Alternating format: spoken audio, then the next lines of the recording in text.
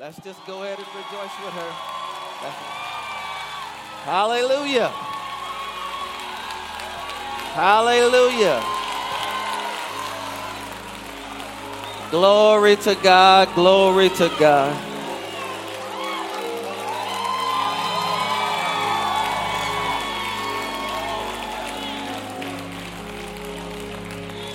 And so, Father, as we spend a few moments together in your presence, we know why we're here, and it is to celebrate the birth of our Lord and Savior, Jesus Christ. As we close out understanding why today, Father, may that kind of catapult us into the rest of our day. As we close out one year, we get our hearts prepared for another year. This has certainly been a great year. You've established us in this year. You've settled us, Father, inwardly and outwardly, and we thank you and we give you the glory for that. And Father, for all the good that will come out of this service today, we won't take any of the glory of the good. We'll deflect it and give it all right back to you in Jesus' name. Amen. Let's close out today. The last couple of weeks we've been really looking at more of a doctrinal and theological approach to Christmas, and I wasn't led to do what would be the traditional Christmas message and just kind of look at answering that question, why did he come to the earth in the first place? And so there are really two truths in the introduction. The first one was that the eternal God became one of us. He became a human being, and that's what most other religions struggle with, is the fact that God became a man and he dwelt on the earth. And we looked at several scriptures that supported that. We also looked at the incarnation of Jesus Christ. And we know that that term is not a biblical term, but it really presents a biblical truth. And then we began to answer the 10 reasons why. The first one was he wanted to further reveal himself to humanity. He wanted to know us more intimately. The second was that he came to fulfill certain promises that he made to the Old Testament patriarchs. The third one was that he came to fulfill the law of Moses. And the fourth one was he came to die for the sins of the world. And for me, if he did nothing else, the fact that he died for my sins and removed them, there's no greater Christmas gift I can receive personally for the rest of my life. Number 5, he came to bring a new covenant. And number 6, he came to destroy the works of the devil. And let's pick up with number 7 today. Jesus came to judge the world righteously. And so God is not the one that will judge us. He actually turned that over and placed that responsibility in the hands of his son, Jesus. If you would, turn with me to John chapter 5. So Jesus came to be a righteous judge. Why did he come? Another reason is he came to be a righteous judge of humanity, and he would be the one who would judge the world. John chapter 5, verse 22 and 23 says, "For the Father judges no one, but has committed all judgment to the Son, that all should honor the Son just as they honor the Father. He who does not honor the Son does not honor the Father who sent him." John chapter 5, verse 26 and 27 says, "For as the Father has life in himself, so has he granted life to his Son, the life of himself, and have given him authority to execute judgment also, because he is the Son of Man." And so he is qualified to judge humanity because he became a human being. And as we talked about a little bit on last week, I don't know about you, but I'd rather him judge me than any person on this earth, because his judgment will always be fair. And I can appreciate it because he's actually lived and gone through everything that I will ever experience in this life. So I know any judgment that I get that came from him, it will always be fair, it will always be just, and it will always be true. Number 8, Jesus came to sympathize with believers as the great high priest. Have you ever felt like in life that just no one gets you? Anyone ever felt like that before? I think we all have at one point or another, where we just sense that, man, nobody gets me. Well, let me tell you, if no one gets you, Jesus gets you. And he understands you fully. So he came to sympathize with believers as the great high priest. He could do this because he lived on earth and he experienced all the limitations. He experienced all the rejection. He experienced all the humiliation. Anything that we have gone through and will ever go through, he has already experienced it, which is what qualifies him to sympathize with us. Go with me to Hebrews chapter 4. And so many times we run to other people with our problems. Have you ever gone to someone with something that you're going through and they had no sympathy for what you were going through? Anyone ever been there before? And you end up feeling worse after going to that person than you did prior to even sharing the information with them. What you should learn from that is the first person you should run to is Jesus. Because he's the one that can truly sympathize with what you're going through. Look at Hebrews chapter 4, 14 through 16 out of the New King James Version. It says, seeing then that we have a great high priest who has passed through the heavens, Jesus the Son of God, let us hold fast our confession. For we do not have a high priest who cannot sympathize with our weaknesses, but was in all points tempted as we are, yet without sin. So this shows you, folks, there's really nothing that you're going through that you don't have the power to overcome. Matter of fact, can I give you a good gift today? You're not even trying to overcome it. You already overcame it. You just need to realize that. That's good news for somebody in this building. He can sympathize with our weaknesses. So he went through everything, but he didn't let everything lead him to sin. Let us therefore come boldly to the throne of grace, that we may obtain mercy and find grace to help in our time of need. And so I want you to understand today that one of the biggest reasons why he came is to fully understand you and everything that you would go through so that you would always have someone to talk to. Isn't that a blessing? So many times people inbox me at 2 a.m. in the morning. And I wake up and I see it. I mean, I might not get to it until a day or two later because I have a family. But isn't it good to know that you can inbox him at 2 a.m. in the morning and he's up waiting on your call? And listen, he picks it up on the first ring. Come on, he sees the call ID and doesn't reject the call. Come on, I'm preaching better than somebody. Anybody in here saying amen? To think about how many times we see the number. Not right now. Am I the only one in here willing to be honest? Come on, am I the only one in here willing to be honest? How many times do we see the number and we say not right now?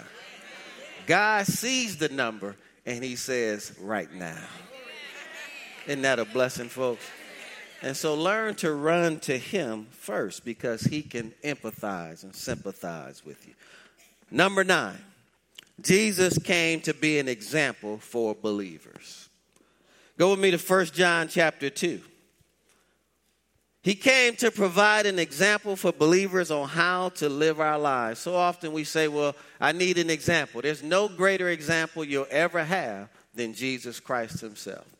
1 John chapter 2, growing up without a father, I didn't have anyone to teach me how to be a man. And I can remember at 22, I said, God, would you teach me how to be a man? And how many know he used his son as a guideline for me? And he basically says, whatever you've seen him do, just do that. Isn't that good? The only thing I didn't see him do was get married. And then the Father himself had to teach me how to do that. Watch this. Through his marriage to the church. And he said, you want to learn how to treat your wife? Look at how I treat the church. Isn't that good? And that there's no greater example you'll ever get in the earth. Thank God for earthly examples, but they pale in comparison to Father God through his son Jesus. 1 John 2:6 says, he who says he abides in him ought himself also to walk just as he walked. Highest goal in life is to follow his example. There's something the Lord's been dealing with me about. You remember that wave of what would Jesus do? I was ministering one time and it just kind of came on me. If you wore that, it would be left to your interpretation to kind of know what Jesus would do. Which is why a lot of times people who wore those, they didn't do what he would do because they didn't know. And something God gave me based off of this verse is not what would Jesus do, but do what Jesus did. Don't steal that because I haven't patented that yet. But in order to do what Jesus did, it requires you to know what he did. Isn't that good? 1 Peter 2:21 says, for to this you were called, 1 Peter 2:21, because Christ also suffered for us, leaving us an example that we should follow his steps. So Jesus Christ provides the pattern for how all believers should live. And let's close right here for today, number 10. Jesus came to prepare humanity for a heavenly destiny. I don't know if you all realize, but he was born to die. And if you process that the right way, folks, this is not our home. We are just pilgrims, strangers passing through. So don't get caught up on what you have or what you don't have. Because whatever you miss on this side, you will get it all on the other side. So don't get depressed. Don't get all worked up about it. Because you will get it, listen to me, one way or the other if you stay with Jesus. So he came to prepare humanity for a heavenly destiny. 1 John chapter 3, let's look at verse 2. Says, beloved, verse 2, 1 John 3:2, beloved, now we are children of God, and it has not yet been revealed what we shall be. Then he gives us some insight. But we know that when he is revealed, talking about his return, we shall be like him, for we shall see him as he is. Which means, folks, we all get glorified bodies. I'm excited about that. I'm talking about a body that will not die any longer. An immortal body. Oh, man, that's a blessing to me. When the scripture talks about we'll see him as he is, he died roughly at about the age of 33 and came back. Which means his glorified body is roughly in a state of a 33-year-old for eternity. So that means if you died at 120, when you get your glorified body, it's going to look like you did when you were 33. Well, you might say, well, Pastor, I didn't like the way it looked at 33. It'll be all fixed up, don't worry. Because it's glorified. Hallelujah. No sickness, no disease. Come on, somebody. Come on, no more pain, no more crying. Part of his coming was to assure that we'd have a glorified body. Go to Philippians chapter 3. Let's look at verse 21. We'll have a body just like his. Now, I know a lot of people say, well, let me read this and then I'll share that. Philippians 3:21 says, who will transform our lowly body that it may be conformed to his glorious body. So if ours was racked up, then it becomes glorious. That's good news, folks. According to the working by which he is able even to subdue all things to himself. Glorious body here in the Greek means our bodies will be raised up in the same likeness, immortality, and glory so that we can live for eternity. Now, I don't know about you, I can remember when I first gave my life to Christ, a big thing for me was, would we be able to eat in heaven?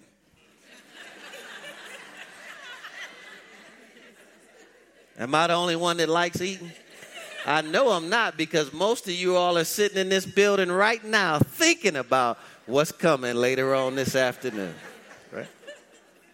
But folks, I can answer that question for you today in short. Yes, we will eat in heaven. Well, how do we know that? You remember in John chapter 21, after Jesus had resurrected, he had a glorious body. He had a resurrected body, right? Peter and his men were out fishing. They caught nothing. Right? Jesus was back on the shore baking fish. Right? And he prepared a meal for them. And the scripture says that they ate. And so one thing we know for sure is that there'll be some salmon in heaven.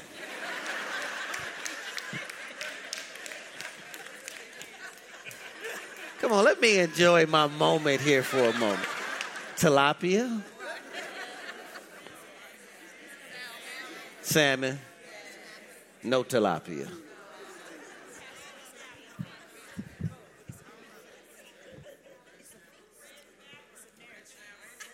Somebody said, no catfish. There will be no catfish.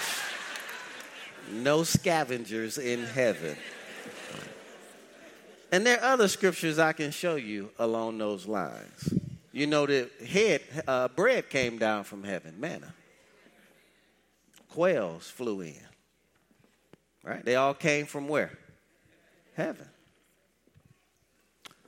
I don't have time today because I want to let you get home to your families. But I can prove it. I'll do it at a later time. There will be dessert in heaven too.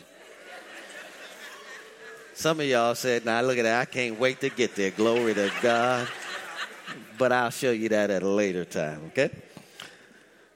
So believers who have borne the image of the earthly man, Adam, will also bear the image of the heavenly man, Jesus. Go to 1 Corinthians chapter 15. I just want to show you three witnesses along these lines. 1 Corinthians chapter 15, look at verses 47 through 49. Look at what Paul wrote. He said, the first man was of the earth, made of dust. The second man is of the Lord, from heaven. As was the man of dust, so also are those who are made of dust, us in this state. And as is the heavenly man, so also are those who are heavenly, those who have already gone on, or us who remain, and he comes back, are caught up. And as we have borne the image of the man of dust, we shall also bear the image of the heavenly man. And then let's close with John 14 with this thought. This is so good. And I want us to get ready and look forward to where we're going. Let's enjoy where we're at. But man, always have a hope about where you're going. Because it'll actually help you live better where you're at. Look at St. John chapter 14. Verse 1 says, let not your heart be troubled. That word trouble means agitated. He said, if you believe in God, believe also in me. In my Father's house, one house, are many mansions. If it were not so, I would not have told you. Look at what he said. But I go to prepare a place for you. And if I go and prepare a place for you, I will come again and receive you to myself, that where I am, there you may be also. And where I go, you know, and the way you know. Thomas said to him, Lord, we do not know where you are going. And how can we know the way? Jesus said to him, I am the way, the truth, and the life. No man comes to the Father except through me. And I don't know what your story is today. I don't know if you came with family. I don't know what your life looks like. But I do know that there's only one way to the Father, and that is through his Son, Jesus. And the world will try to present that multiple ways. We all believe in the same God. We don't all believe in the same God. We must give a name and ascribe a name to what we believe in. And folks, his name is Jesus. And we came today to adore that name and to give glory to that name and to appreciate that name and to thank God for that name, because healing is in that name. Deliverance is in that name. Provision is in that name. Restoration is in that name. Redemption is in that name. The goodness of God is in the name of Jesus. And I want to tell you, there's no greater gift you can give to yourself, to your family members, and to your friends than to receive the gift of Jesus. There's no other way to the Father but through Jesus. What have we said over these last couple of weeks, 3 weeks? The incarnation means that the eternal God became a human being. You must understand that And you must believe that. And you must be able to communicate to other people why you believe that. Because that's where they will challenge you. When the Bible speaks about Jesus coming in the flesh, it means that he had a complete and sinless nature. He was the God-man. 10 things that we learned in summary is that the coming of Jesus into the world was for these following reasons. Jesus came to provide further revelation of God so that God could actually know us in an even more intimate way. We learned that the Old Testament was incomplete, and the coming of Christ completed God's revelation. Jesus also came to fulfill certain promises that the Father made to individuals. The Old Testament records promises made to a number of individuals that were fulfilled in Jesus. We looked at 3 of those. Jesus also came to fulfill the law of Moses. He didn't come to destroy it. He came to fulfill it. He perfectly kept the commandments of the law. Jesus also came to be the sacrifice for the sins of the world. Because he lived a sinless life, he could sacrifice himself. The coming of Christ not only fulfilled the old covenant, but it also brought a new, better, and more excellent covenant into the earth. And one of the greatest benefits of that is that sin is no longer covered. It actually has been removed from our lives. And the quicker we get a revelation of that, the quicker we'll stop struggling with sin. Can't struggle with something I don't believe I have. And then finally, Christ's coming also was to destroy the works of the devil. He came to be an example to the believers. It's his perfect life that sets the standard. Again, thank God for people, but never make people your standard. Because even on our best days, at some point, we're going to do something to let you down. But the Father will never let you down. Jesus coming prepared the way for believers to receive a new body. One without sin and one that would never decay. Let's just lift our hands and adore Jesus for a moment before we depart today. Let's just lift our hands and adore the birth of our Lord and Savior, Jesus Christ. And let's give him the glory that is due unto his name. Father, thank you for the birth of your Son, Jesus. Thank you for being willing to come to this earth on our behalf, Father, to know us more intimately, Father, and to really do all the wonderful things that you've done for us through your Son, Jesus. And so, Father, we took a few moments out of our day to acknowledge that, to leave the comfort of our homes, to come to the place of worship, and to give you all the glory. Thank you for being good to us. Now, if you're in this building today and you're in this attitude of worship, again, I don't know your story. I don't know what's going on in your life, but I just know the answer to your story, and that answer is found in Jesus. That's the starting point. There's no way you can figure everything out today, but you've got to start somewhere. Starting with Jesus is the greatest way to close out one year and then enter into another year. And so I want to give just 3 invitations today. If you're in this building today, believers are praying all around the room. I won't even ask you to stand. You can remain in your seats. Believers are praying all around the room. If you're in this building today, and it doesn't matter your age, I know children are in here, I know youth are in here, and I know adults are in here. What a wonderful gift to give yourself. If you're in this building today, you don't know Jesus Christ as your personal Lord and Savior. He said, I've gone to prepare a place for you, that where I am, you may be also. Notice Peter piped up and said, we don't know the way. Jesus said, I am the way, the truth, and the life. No man can come to the Father but through me. If you want to receive Jesus.